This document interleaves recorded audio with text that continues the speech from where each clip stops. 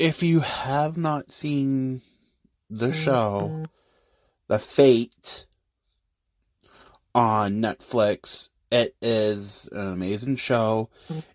If you're into the whole fairies and magic powers, this could be the show for you.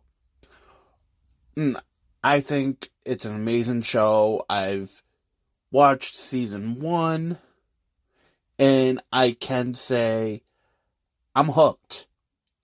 I love that kind of stuff.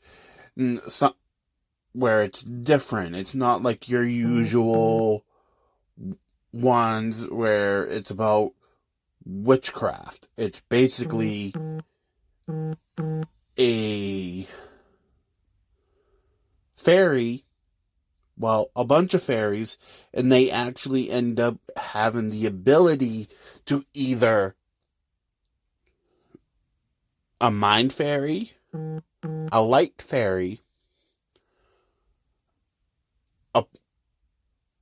a plant fairy, a fire fairy, and a water. And each one has their own abilities and can control elements. If this is a show that you think that may be for you, I recommend go and watch it, because I'm going to be watching season 2. Again, it is on Netflix. The name of it is The Fate. So go take a look, and my overall rating, 5 stars.